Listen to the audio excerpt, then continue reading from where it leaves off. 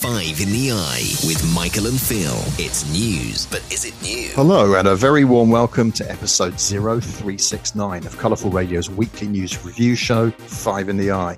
This is Phil Woodford in London, and I want to say a big thank you to Olu Olake for standing in for me last week when I was travelling around the rather beautiful Lake District. And this is me, Michael Ohuju, welcoming Phil back to Five in the Eye this week via Zoom. And we're revealing our top story is going to be about community representation, as young black ornithologists make the news for attracting people of colour to join them on the nature trail. We'll also reflect on the lack of diversity in the hugely successful Lionesses football team. What's story number 2? Well, as the Tory leadership race trundles on, it seems as if Liz Truss and Rishi Sunak can make no end of promises in terms of policy initiatives. But how seriously should we take them? For our third story, we discover that the British passport doesn't open quite as many doors as it used to, which is why Phil likes to head off to Europe as an Irishman. More of that later. And for number 4, the Spanish Premier, Pedro Sanchez, has recommended his countrymen ditch neckties in order to reduce the need for air conditioning. And finally this week, to wrap up the show, we've heard of leaves on the line and melting tracks as excuses for not running trains. But a giant tortoise? One of the creatures was apparently blocking the route between Norwich and Stansted the other day. He'd been working his way onto that track for the past fortnight. And that's this week's Five in the Eye. Five in the Eye. We're going to kick off the show this week with a headline that caught my eye. It said, Flock together, the UK's first birdwatching collective for people of colour. I was really intrigued that birdwatching for people of colour, they got together, this was black folk, am I watching, birdwatching? And it goes on to talk about the fact that Gucci have signed up for a campaign. They've got an album coming out, and they just signed a book deal. The two founders, one's called Ali Olokokapung, now apologies, Oli, if I pronounced your name incorrectly there, and Needham Pereira. And they're looking at their hobby, bird watching. They see it as old, white, tired, and stale, or male, pale, and stale, if we could say. And they're trying to liven it up with people of colour. Now, I was a bit peeved at that headline. That's why I read peeved.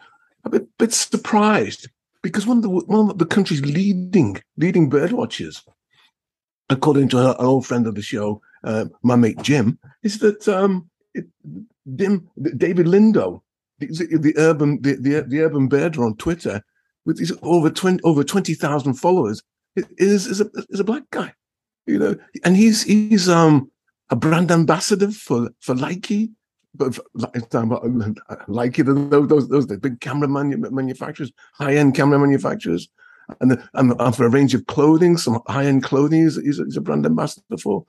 So he's a black man at the centre of bird watching in Britain, and it's a case of Ollie and Nadine don't seem to be aware of, or weren't aware of him, so they go and form their own group, and good on them for doing that.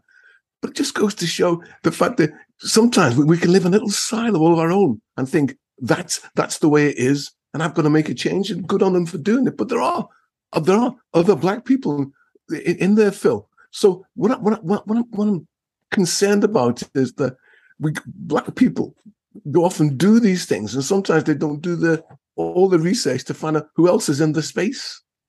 You know, I find it a bit disconcerting that we don't look a bit further, Phil. Were you surprised? Or were you surprised when I told you there was one of the leading bird watchers in this country was a black man? Yeah, I suppose I was when you told me, because I have to admit, bird watching isn't very high on my radar, and I wouldn't be really very familiar with anyone involved in it at all. But obviously, you've got your mate Jim, who's a keen twitcher, and he's filled you in on the world of ornithology. I mean, what's quite interesting to me though is that, you know, it does tie in, doesn't it, with, you know, wider discussions that have been had about maybe kind of going rambling or walking in the countryside is traditionally a very kind of white person's thing to do, and that maybe black people have felt excluded from that. And there must you must be conscious, Michael, I guess, of other facets of life where, you know, just by default, the perception is that it's a white thing, and that maybe, you know, maybe people of color might not feel welcome, or they think just it wasn't for them. I mean, do you have other thoughts in your mind about other areas of life where this would also be the case? No, you're right. No, the perception. This can seem to be a white domain. You know, you mentioned the rambling, and then National Trust is another case. And I know that the National Trust is making an effort to try and reach out to Black people to get a bigger, more diverse demographic in, because times have changed. So, like there are communities of color who do, the girls who do walking now, because they, you know, literally safety in numbers, and Black girls doing walking in the countryside for to see their own face, to work with people of color, but also from security point of view. So I'm fascinated by the fact that areas once traditionally considered essentially white are much more open now, or much more accessible to Black people, either on their own, they can get together themselves, as we're seeing that Ollie and Nadine were doing, or Ricky and those girls walking groups. But equally, there are Black people who are in those areas already. So it just reflects we've moved on, reflects how society has moved on. And a case in point, one of my friends complained about the lack of diversity in the startup for the recent Euros, women's Euros, and the English team. There were no Black players in the starting line. And it made me think, you know, because I've always made the joke, but I always find it hard to support an English team where there's no Black players. And in some ways, that's a bit short-sighted. Why do I say that? Because you've got people like Alex Scott, the Black girl. Alex, she's a commentator, and she was commentating on that game. And you've got Ian Wright also commentating on the game. So these are people of color commentating on football. So what we're talking about is not Black football, but football. I feel to close, just to add icing on the cake, if I can mix my metaphors. A friend of mine wrote the theme music for the Euro Championships. You know, Shirley Thompson, Professor Shirley Thompson. Sorry, Professor. I must give her a full title, a due full title. She wrote the theme, and she's a person of color. So we're in or around. We're there. We're involved. So just because you don't see us on the field in the case of football, or maybe you don't see bird watchers or people Black people walking, it's not. They are there. We're doing it. Yeah, I guess I do take your point. I do take your point, Michael. But you know, I think there is something a little bit odd about it, given that we know that the men's game has become, you know, increasingly diverse during, you know, my lifetime and our lifetimes being transformed. The England squad, the men's England squad, kind of noted for that kind of camaraderie and bond between players of different backgrounds and heritages, and brought together by Gareth Southgate and so on. So there was very much that kind of feeling, wasn't there, with the men's team, that this was diverse, multicultural Britain at its best, and so on. So then it does look a little bit odd when you look at the women's team and see that it's not like that. And I saw some young Black girls interviewed on the TV, and they were kind of playing football at a lower level, but they obviously aspired to eventually kind of make it up the footballing ladder, if you like. And they were clearly disappointed in the lack of representation in the team. So we can't pretend it's not an issue, can we? When you say it's not an issue, Phil, it's a case of expectations. Let me turn around. Look at the French team, the French football team. It's Black. Now you're going to say, well, France isn't Black. But I'm going to say, but the team's Black. But then you have to think, why is that? Why is that? They are the best players on the day. They're the best players on the day for their country. So it's a case of that sense of excellence at that moment that these people work together. And we have to just look at the team as in footballing, not in racial sense, not in racist sense, in terms of, I would say it's racist in terms of you've got to have a numbers game.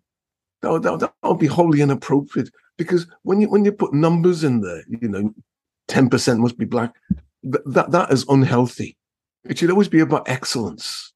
And I know that Michael, you say, no, that's you.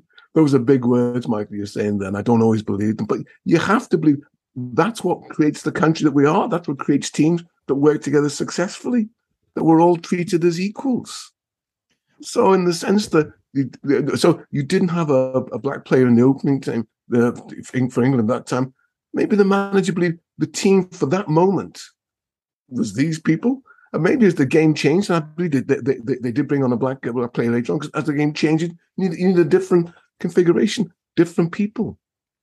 So I guess if you, rather than see the color first, maybe you see the content of their character, as Martin Luther King would say. Yeah, the qualities they bring to the game. I know where you're coming from, Michael, and I don't disagree, but the same argument could be advanced in all kinds of walks of life. Couldn't it be? I could say to you, oh well, maybe the latest intake at Oxford and Cambridge is all white because they were the best people, but we don't really believe that, do we? I want to believe what you're saying, but I struggle to believe it. No, okay. When you say the best, they're all white, then you could say, well, look, where are the working class people in there? What do we mean by working class? Where are the public school people? What's the percentage? We look at those figures, try and understand it, and this social cohesion and social mobility. Those are important things, but I would believe we can't impose them on institutions. We have to work for them, create environments that allow poorer, black people, disadvantaged people to move into Oxford, or equally to come and play football. Because it may be that and I don't know, I'm not that close to female football. Maybe difficult for black girls to get to play football. I'm not aware, but it's a case of we must open this and strive for equality. Maybe we don't always succeed, but at least they should strive to make it happen. And if any of our listeners have their own theories as to kind of on this issue and to whether it is difficult for black girls to make it in football, please do contact us on our Facebook page. We'd like to hear what you have to say. I think before we leave the topic, though, Michael, we should just take our hats off to the England team, which their extraordinary performance and they packed out Wembley Stadium, didn't they? To play Germany and had all the hallmarks of going to penalties and Germany winning on penalties, but the Lioness broke the mold. So good on them. Total respect, total awe. Well done. Five in the Eye. Story number 2 this week is inspired, dare I say it, by the Tory leadership race, but it raises a bigger question. Can you be inspired by the Tory leadership race, Michael? Probably not. But Liz Truss and Rishi Sunak, one of the hallmarks of this bizarre contest that's going on between them is that they kind of try to outbid themselves on various announcements and policy initiatives. And so every day they come up with some new promise. And in the last week, it could be Rishi Sunak saying, oh, we're going to fine people who don't turn up for their doctor's appointments. Or it's Liz Truss saying, oh, we're going to expand the number of kids getting into elite universities. Or famously, perhaps Liz Truss saying that she wanted to pay regional public sector workers less than they would earn in London as a way of cutting the budget, and then having to kind of row back on that within about 12 hours of it being announced. And so, it seems to be a complete fantasy world. In a general election, the politicians are usually very cautious about what they promise, for fear that they're going to be held to it afterwards, or they're not going to be able to deliver it. It seems that in this Tory contest, Michael, they can almost just make it up on the hoof. They throw out this red meat to the grannies and granddads in the Tory constituency associations on a daily basis in the Daily Mail and the Express. And do we believe any of it? Will any of it come to pass? Or is it just all a load of froth in order to help them secure votes? It just seems pure theatre. They're talking to their base. Immigration. We're going to send them. We're going to send them to Zimbabwe, not to Zimbabwe, to Rwanda. Law and order. We're going to crack down on law and order. Culture wars. We'll stop all these left-wing agitators. We'll get them sorted. And they go on and on and on. And these are that's their base. But they're not addressing the issues that are affecting the ordinary people. The national health, the health service. I don't know anybody who's not waiting or knows someone who's waiting for some critical operation. I know friends who don't even bother going to a hospital now. There's no point, unless they're literally at death's door. The National Health Service. It's a difficult thing to use. And look at issues of inflation. How are they addressing inflation? What's their plan to attack that or to help us with that? And the last one, Phil, my biggest one is this energy bills going up. It's set to treble. Average house bill, £3,000. Yeah. Phil, no, we produce 50% of the gas we produce as our own. And we've just seen the Shell's £9 billion in profits this quarter. And 50% of the gas we produce ourselves. 40% of the tax, it goes to the government. So the government, let's get creative. Let's get. I completely agree. I mean, this whole business of the price cap going up. Well, the price cap only serves to help the energy companies, the energy providers, doesn't it? Whereas actually, they're making profit. Particularly, a business like Centrica, for instance, which owns British Gas, is a very profitable business. And so, should it be that people are struggling in the way they clearly are, while people are making profit? Well, no one really feels that should be the case. We feel the government should step in and take action. But just coming back to that question of kind of what the politicians promise, it's seen one thing that I've noticed is that it's very easy now just to make some statement. It's almost like you're testing the water, or you're running a flag up the pole, seeing if anyone salutes, and then if the reaction's bad, you pretend you never said it, or or it's been misinterpreted, or something like that, and within a few hours it's gone again. And then if you were asked about it the week after, oh no, we never said that. It's this is the world of Trump and Johnson, isn't it? But it's extending now into the promises of Sunak and Truss. Will we ever be rid of this nonsense? I guess welcome to modern Tory politics, where it's the issues of the base that matter, and Tory issues that are on message. Like, we're going to find people who don't turn up for NHS appointments. We're being crippled in terms of inflation, in terms of our wages not going up. So for whatever reason, we may not meet an appointment. We're going to fine you. We're going to £10. Oh, and you can just see blokes in the pub. Yeah, that sounds a good idea. It just seems so petty. And even when they look at things like law and order, it's just old school. They're fighting last year's wars, and they're not talking about where we are today, modern Britain. And I just put it to you, I think they're exhausted. 12 years, run out of ideas. Let's move on. Let's have somebody else in there who can take us forward in a positive way. The issue, though, Phil, I think you touched on it there. There's not a happy future. Where we are now, in terms of the way inflation is rising, the way energy costs are going up, it's going to be tough for any government. But then I'm going to be upfront here, Phil. I'm not bothered about the government. It's my back pocket.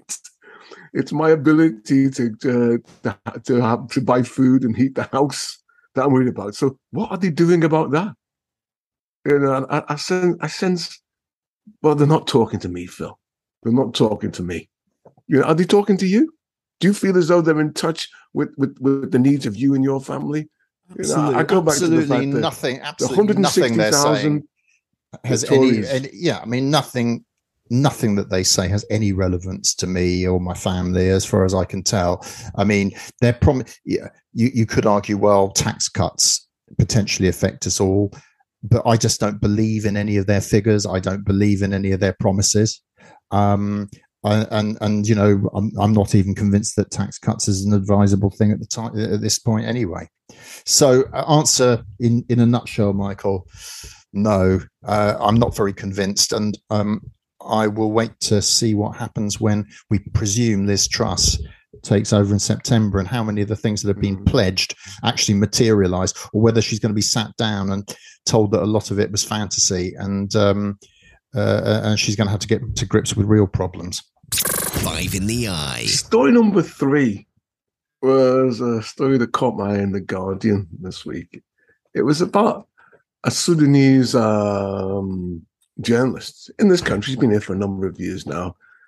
And he was, I'm going to put words in, perhaps I'm going to put words in his mouth. He was smiling at how Britain were angry at passport controls at Dover and the consequence of it.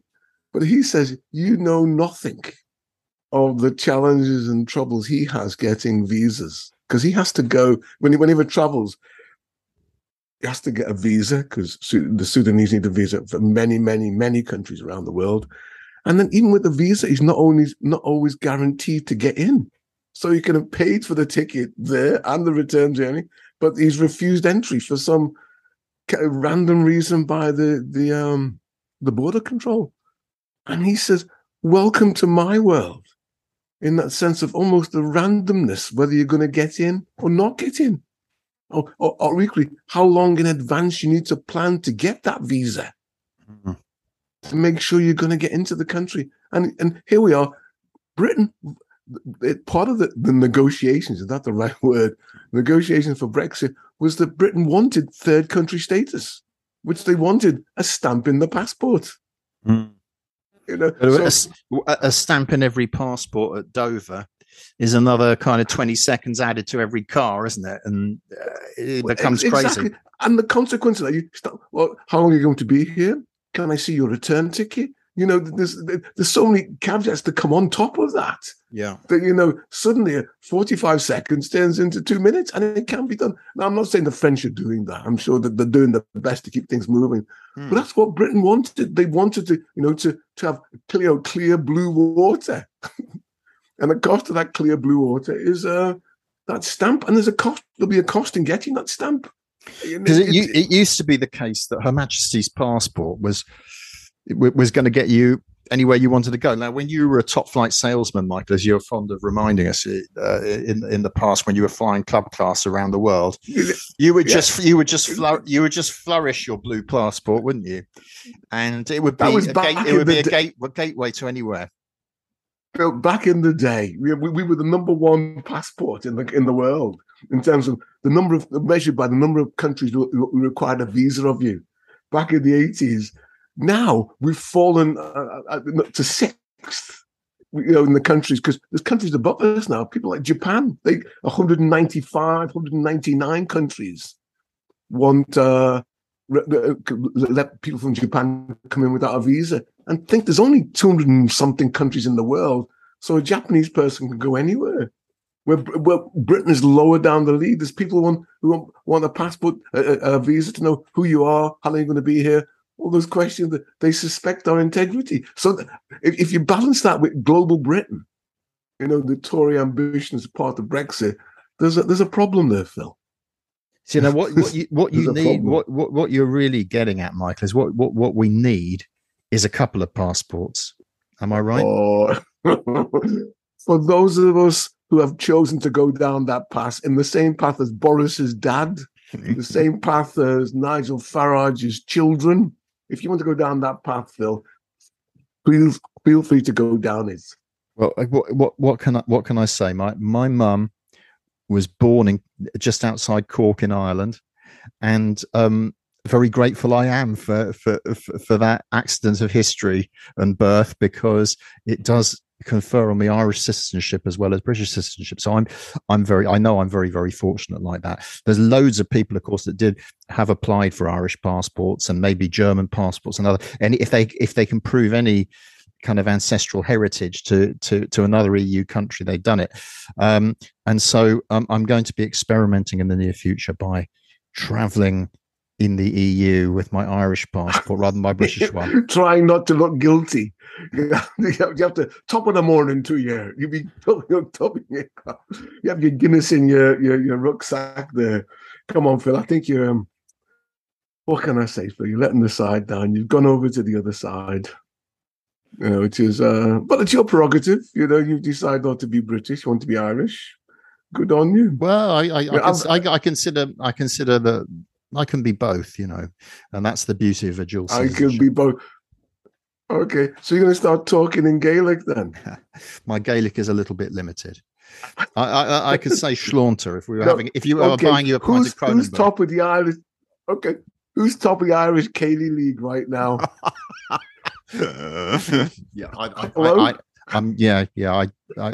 I'd need to maybe check, but I'm gonna say Kilkenny, and I'll go away and check. We'll leave the questions at that. We'll leave the questions at that point, Michael. Exactly. It's funny. When I used to travel around Europe, I was always wary of, because I'm black, people were suspicious of me with my British passport. So I always had a little bit of trouble. Not a lot, but it was always just a little bit of tension. They look at me, The most tense one was on the border between Czech Republic and Germany. We were traveling by car, and he looked at my passport. We were on those. We stayed in the car, and we put the passport up to this little to the man in this little cubicle there, and he took my passport and he shut the door of the cubicle, and he was away. It was a good 5 minutes. So the cubicle opens, and he opens my passport, and he points to my picture, and he says, "Is that you?" Now, there are many answers I could have given to that question, but there's only one. I said, "Yes." And he said, "Okay." And he gave it back to me. I've never forgot that. The fact that you don't mess with these border control people. If they ask a question, the answer is yes or no. Well, can I just check? Is it you today? I think it is. I'm just double checking on this. Yeah, no, it is Michael. Oh, God. I remember flying into America. In the 80s, it was always challenging because I had a Nigerian passport, a Nigerian visa stamp in my passport. They didn't like that Nigerian stamp. What were you doing there? How long were you there for? It was the third degree, and these people are not very friendly as they interrogate you because they think you're out to cheat them. But at the end of the day, I British passport with a return ticket with a hotel to stay in. The credentials were all proper, but nevertheless, they did give me the third degree just to make sure I was not some renegade tried to do something illegal in America at that time. So a passport is a precious object that should be looked after and respected. 5 in the Eye. Story number 4 this week takes us to Spain, and the Prime Minister there, Pedro Sanchez, has abandoned his tie. He's a sort of quite, I don't know how you describe Pedro Sanchez, quite sort of dashing young, good-looking politician, the Spanish leader, and he's taken off his tie and he's encouraging other people to do the same because he claims it will save electricity. And this was leading quite a few people to scratch their heads. They couldn't quite see the connection between his proposed dress code and saving electricity. But it seems to be his thinking is that if people go to offices wearing ties, you have to turn the aircon up that little bit higher. And so it's a way of it's one of the ways in which Spain is trying to reduce energy consumption, as a lot of countries in Europe are now, including most notably Germany, who are kind of cooling off swimming pools and closing down public buildings and so on. What did you make of Mr. Sanchez's suggestion, Michael? The first pass for, I thought he was having a giraffe or a laugh at our expense. But then when you think about it, this is nudge theory in action. I'm sure it doesn't believe it's going to save on the air conditioning, but it'll make people think. It'll make people think. And coming back to our illustrious potential leaders in Truss and Sunak, they're not doing any nudging about thinking. They're very, when they talk about immigration, they're clear, they're upfront. And I would love to do little things like this, paying homage to the need to save the planet, the need to conserve energy, because it's saving money, it's saving the planet. And okay, the tie, wearing the tie is not going to do it, but it's that thinking, because that thinking can take you into, well, look, maybe I don't need to fill the kettle up so much. I can only fill up to a third. Maybe I can put a brick in the toilet so I don't flush so much water. It's all those little things. So, Phil, on the one hand, yeah, you can have a laugh at him, what's that all about? On the other hand, no, he does. Well, the fact that we're talking about it today, and I saw it was in Australia, and it was in The Guardian. So this story has gone around the world. So I think, good on him for bringing it up. But having said that, when was the last time you wore a tie anyway, Phil? Well, at my daughter's graduation ceremonies, of course, Michael. Oh, yeah. Oh, did you? Oh, the I did dress up for them, but strangely, for work. For work now, I don't ever wear a tie, and I stopped doing that a few years ago when I realised travelling into London on trains that I was the only bloke who had a tie on. Exactly. I stopped wearing them in the early 90s when I was going to meetings, and I was the only one in a suit and tie. Everyone else was in not quite boots and jeans, but some of them could have been going gardening. It was more relaxed.